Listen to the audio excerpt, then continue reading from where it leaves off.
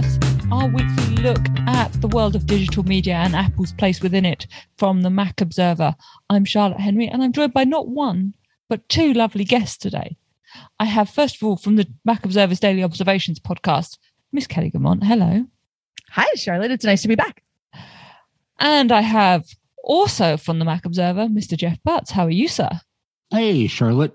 Good to be here. I'm doing fine, thank you. Good. I love having you both on. We've got a lot. I needed two people because we've got a lot to get through. Let's start, I think, with the breaking news. Well, broken the night before we recorded the show, is that Jason Sudeikis has once again picked up a Golden Globe for Best Actor in a Comedy, Musical or Comedy on TV. That's the Golden Globes 2022. He won it in 2021 as well. You can't stop him. Yay. Now, well, let me ask this, Charlotte. What did he win for? Was it a writing award or an acting award? No, it's the acting award. It's the Best Actor award. Best Actor. Okay. And if you would like to know who he beat, because he's won for, I think he's won for both, if I'm not mistaken. He has won writing awards, and the show has won general awards. Yes. But this was a Best Actor award, which is the same award, as I said, that he won last year. Okay. And he beat who? He beat quite a lot of different people. He beat Martin Short from Only Murders in the Building, Steve Martin from that same show. He beat Nick Hoult from The Great and Anthony Anderson from Blackish. So no small feat there. Interestingly, the more Apple TV Plus did not do that great apart from Jason Sudeikis and his win. There's a whole host of actors and shows that beat and movies that didn't win. So Coda didn't win in a couple of best movie category, and it didn't win in the best supporting actor category. The Morning Show and its various actors lost in various categories, normally beaten by Succession, and quite right too. So yeah, it wasn't a great night. And although it's impressive that we're like disappointed that Apple only won one Golden Globe. Yeah. I feel like they would have, 2-3 years in, would have liked to be landing a few more of these things, wouldn't they? I'm sure they would have, but I mean, they say you can't win them all. You certainly can't, and especially not when you're up against Succession. Right. One. Like part of that is the competition in this case. Yes. Like I know Charlotte, I believe on this show, on a TMO podcast, I don't remember if it was yours or mine. We talked about how Wolfwalkers was up for an Oscar for Best Animated, and it was amazing, and it stands up very well in its own right. But if you're talking about it against Soul from Pixar, you lose. Yeah, come on. Yeah. So anything going up against the latest season of Succession, I feel like you need to practice your happy just to be nominated speech. Yeah, I think that's probably right.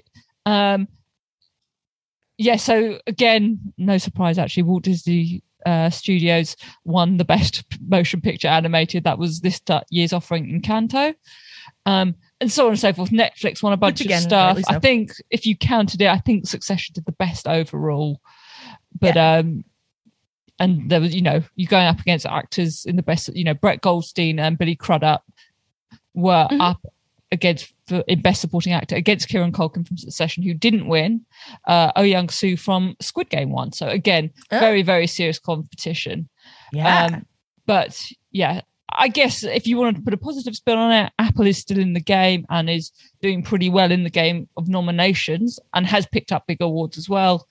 I suspect they would like, would have liked to pick up at least one or two more from the Golden Globes this year. Yeah, but Charlotte, don't you think that given how much more competition there is as far as these streaming services doing original shows, look at the state of these awards 5-10 years ago. There is so much more competition now. And, I think they need to be happy that they were in the running and they actually pulled it off with Ted Lasso. Yeah, it was a good win for Jason Sudeikis. Actually, just while we're looking at the general state of streaming media, because you make a good point about the increased competition, Jeff, you picked up on some interesting numbers. We sort of had heard at these numbers at various points, but they were presented during CES during a talk you heard, Jeff. Yeah. So the numbers just broadly, and then you can dive into them for us, were Netflix miles ahead of everyone with 240 million worldwide subscribers at the end of 2021. Disney Plus on 118 million.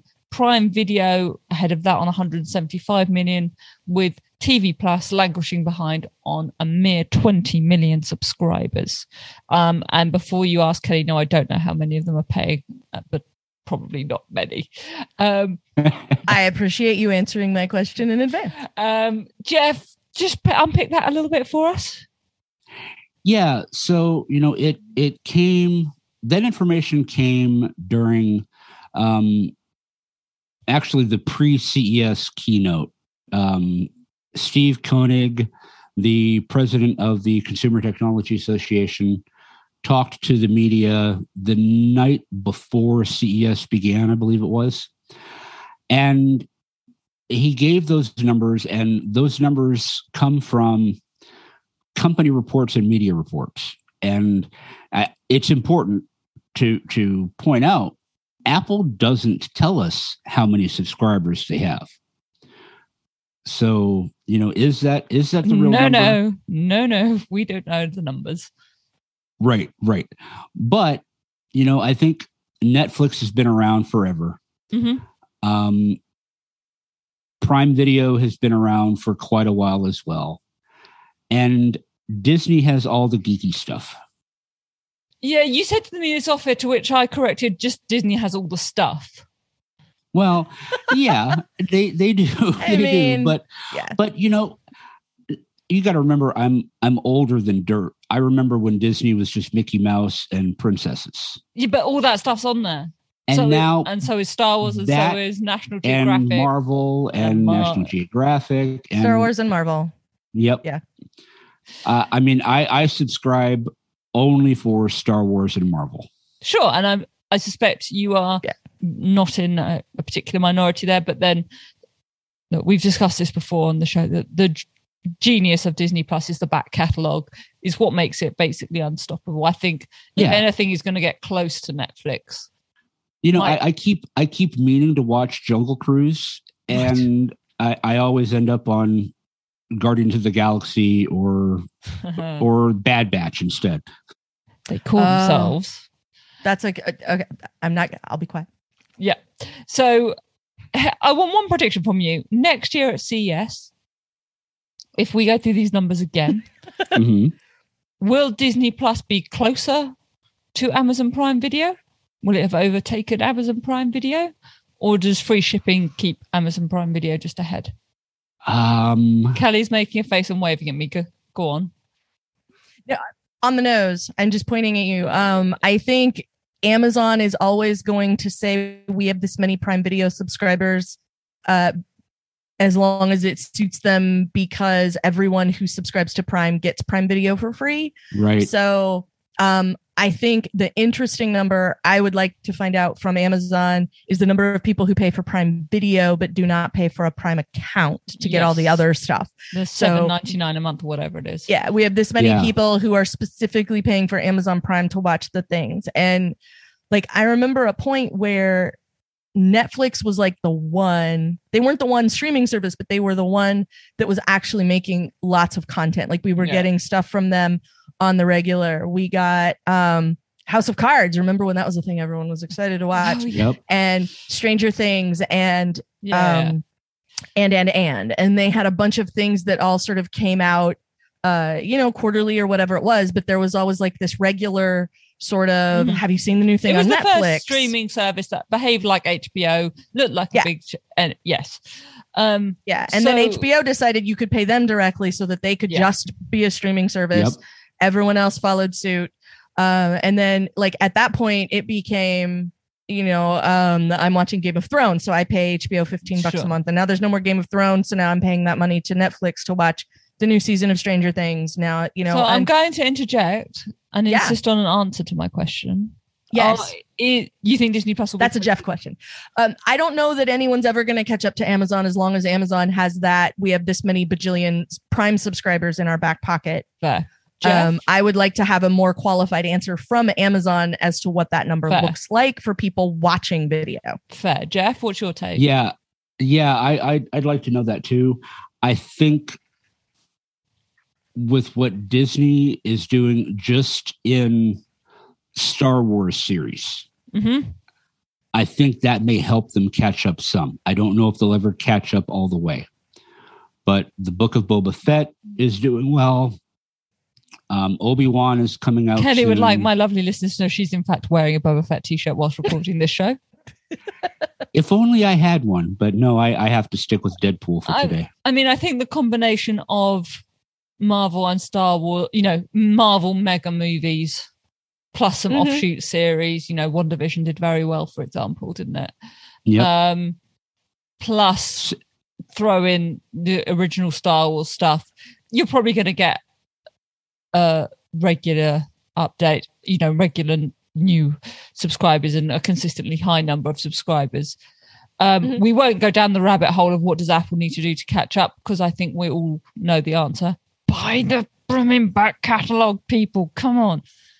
Anyway, we're going to talk about something that Apple might be doing, which was, there's going to be lots of services things we think are happening this year in 2022. And The Economist a couple of weeks ago had a really interesting overlook at kind of Apple services and its media services and how that all plays together, and also suggested that Apple might launch an audiobook service.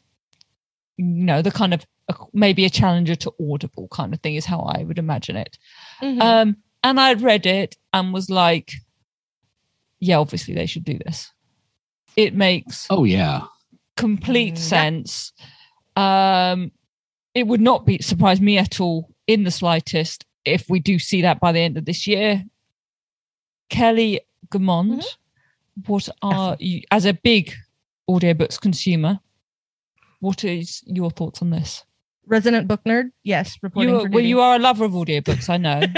Yes. I'm a lover of all books, and audiobooks just make it easier to be reading more books at a time, which makes me happy. I consume a lot of books through the library. My library offers audiobooks for checkout and offers them digitally, which is also fantastic because it means I don't have to worry about returning anything. It just expires when the time is up.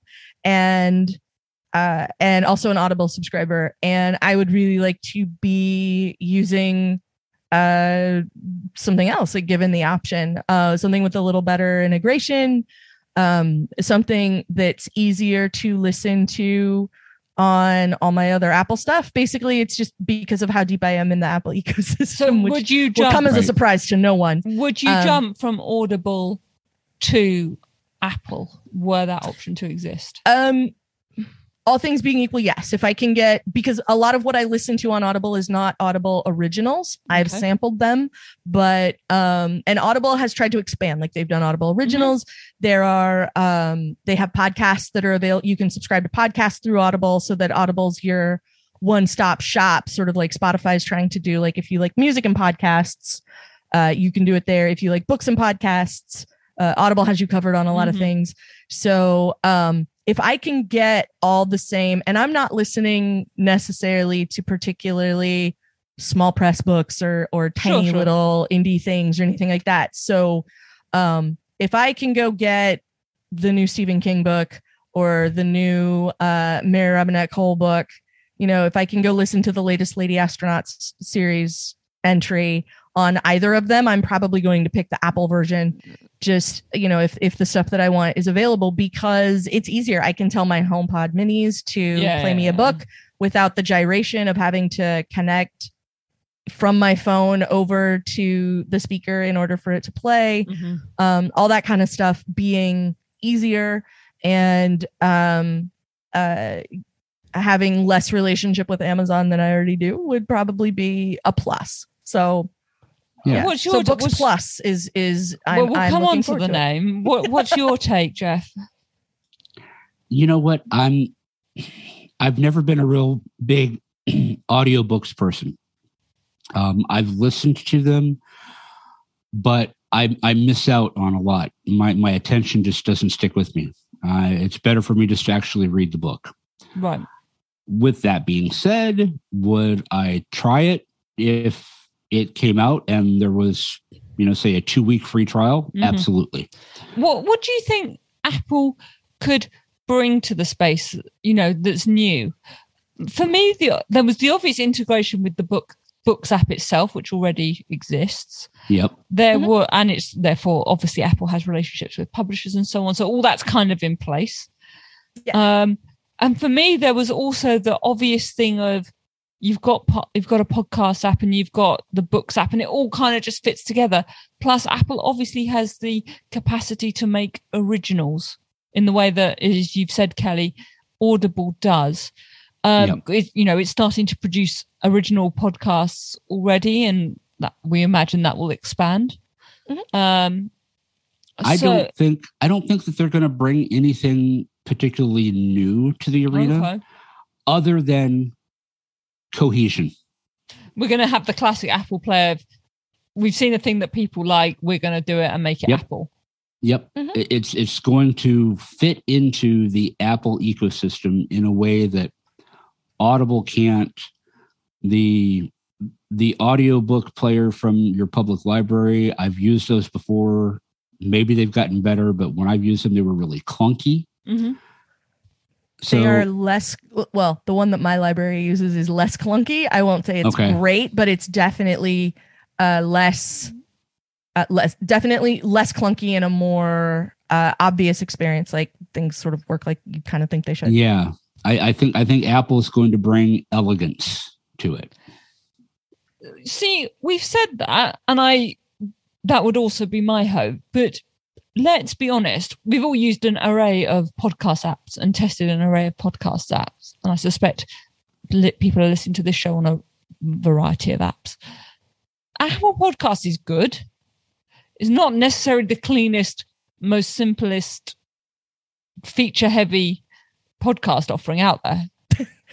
I was going to disagree with your statement because it is clean and it is simple, but there are some, for me, very basic things that I want my podcatcher to do that Podcasts doesn't do. That's why I don't use it, is like I've run up against limitations of the app very, very quickly. And it's oddly one of the few things that I don't need to sync. I only ever listen to podcasts on my phone. I don't care if my history looks the same in the podcast app on my Mac, which I literally have never opened. I don't care if they're the same on my iPad. It doesn't matter to me at all so the syncing feature of it doesn't matter to me in any way. And the features that I get out of other apps are more appealing than using the thing that Apple gave me. I'm thinking out loud, and I suspect I know the answer to this. But do you think we could go back to having Apple produce an audio app? They're obviously not going to call it iTunes. We're obviously not going to throw every bit of media into one app again. You say obviously, but I mean, yeah, I think people would lose their ever-loving minds. It would. I mean, I'd like to see the presentation of that just to see the reaction. But let's assume that is not going to happen. We're not going to return to iTunes. We're going to keep the TV app. Yeah. We're going to keep what we now call podcasts. We're going to keep music. The Books app separately. Exactly. Do we assume that audiobooks goes into Books? It doesn't go into a new audio app? We're going straight into Books, Kelly. I would say yes. Yeah, you think so, Jeff? Because I think what'll happen is it'll kick out, like, if you go to Books and you buy books, like readable, like text books, they're not textbooks, but if you buy regular books and then you also have audiobooks, like printed books and audiobooks. If you buy, if you want to play an audiobook, I think it'll kick you over to the music player. So that you get controls. I don't think the book, I don't know if I've ever even tried. Well, you can get audiobooks in the Books app now. Yes. That's where I've never tried it because I check most of them out from the library. Sure, but you think so that seems the obvious area for expansion. Yeah, either they're because one of two things is going to have to happen in order for an audiobook thing to work well. Either they're going to decide that the point of audiobooks is books, therefore the Books app is going to need some sort of better featured audio component in order for those books to all work, so that you end up in the Books app and then maybe you want to buy the text version of the next book or whatever.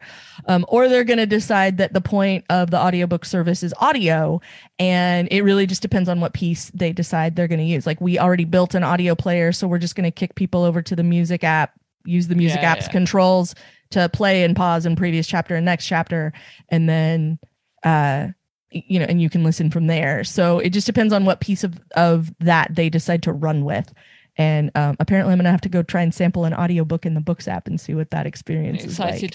Well, Jeff, do you reckon, my guess is this will be a subscription offering. They'll throw it into the Apple One bundle.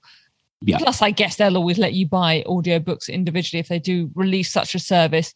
Is that the way you see it going, Jeff? Yeah, that's absolutely how I would see it. It's going to be basically like an Audible subscription. Yeah, but you can bundle it into your Apple One subscription if you want to have all the stuff.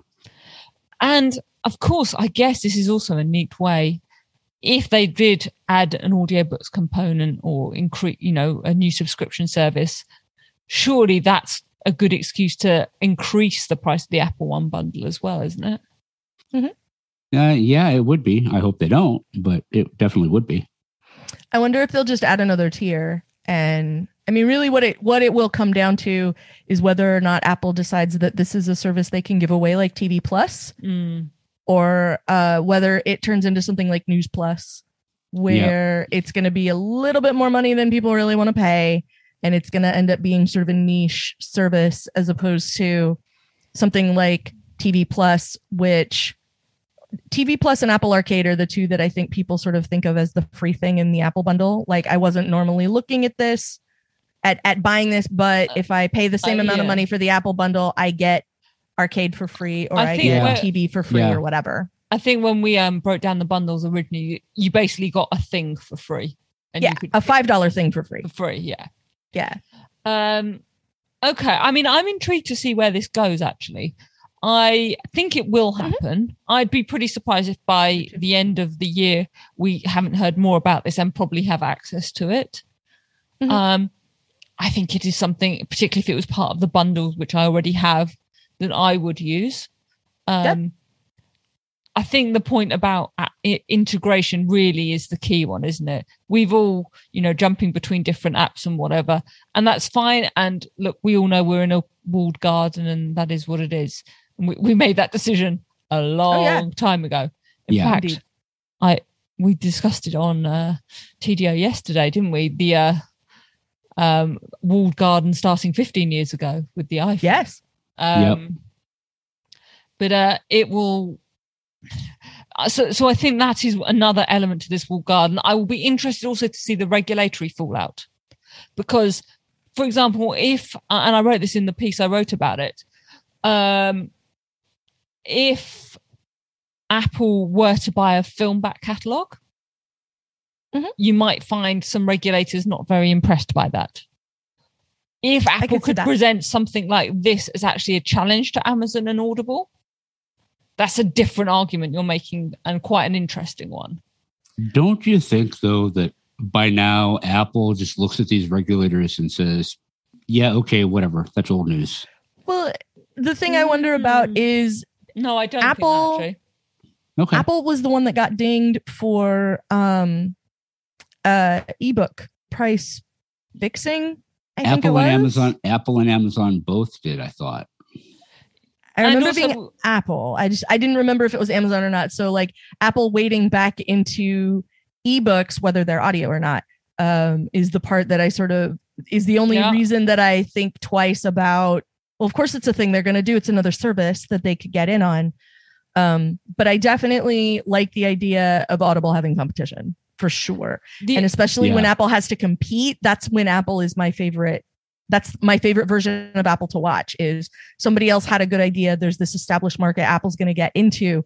How are they going to do that given that there's sort of defaults for everybody, in that particular space now? Like when we got the iPod, when we got the iPhone, like we talked about, that sort of thing. Like when Apple has to go up against the established players, I want to know I want to watch that happen because that's fun to watch to me. So I think it will happen. I think you're right about, I don't think Apple dismisses regulatory concerns. Look at what happened with reader apps and so on.